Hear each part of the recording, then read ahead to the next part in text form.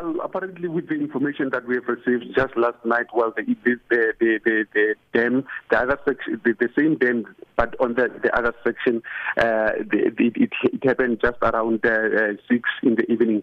Yeah, that's the situation at this stage, and it happened at the time when we know that the incident happened on the Sunday, 11th of September, and more than 2 weeks later, when people are trying to, restructure their lives and go back, the same thing happens. So it creates a nervous and anxiety, and easy situation for the people of Jagersfontein. The situation, we are told that is not as bad as previously it was last time, because previously what we established was the sludge from the actual dam. It has it moved to a distance of 8 kilometers.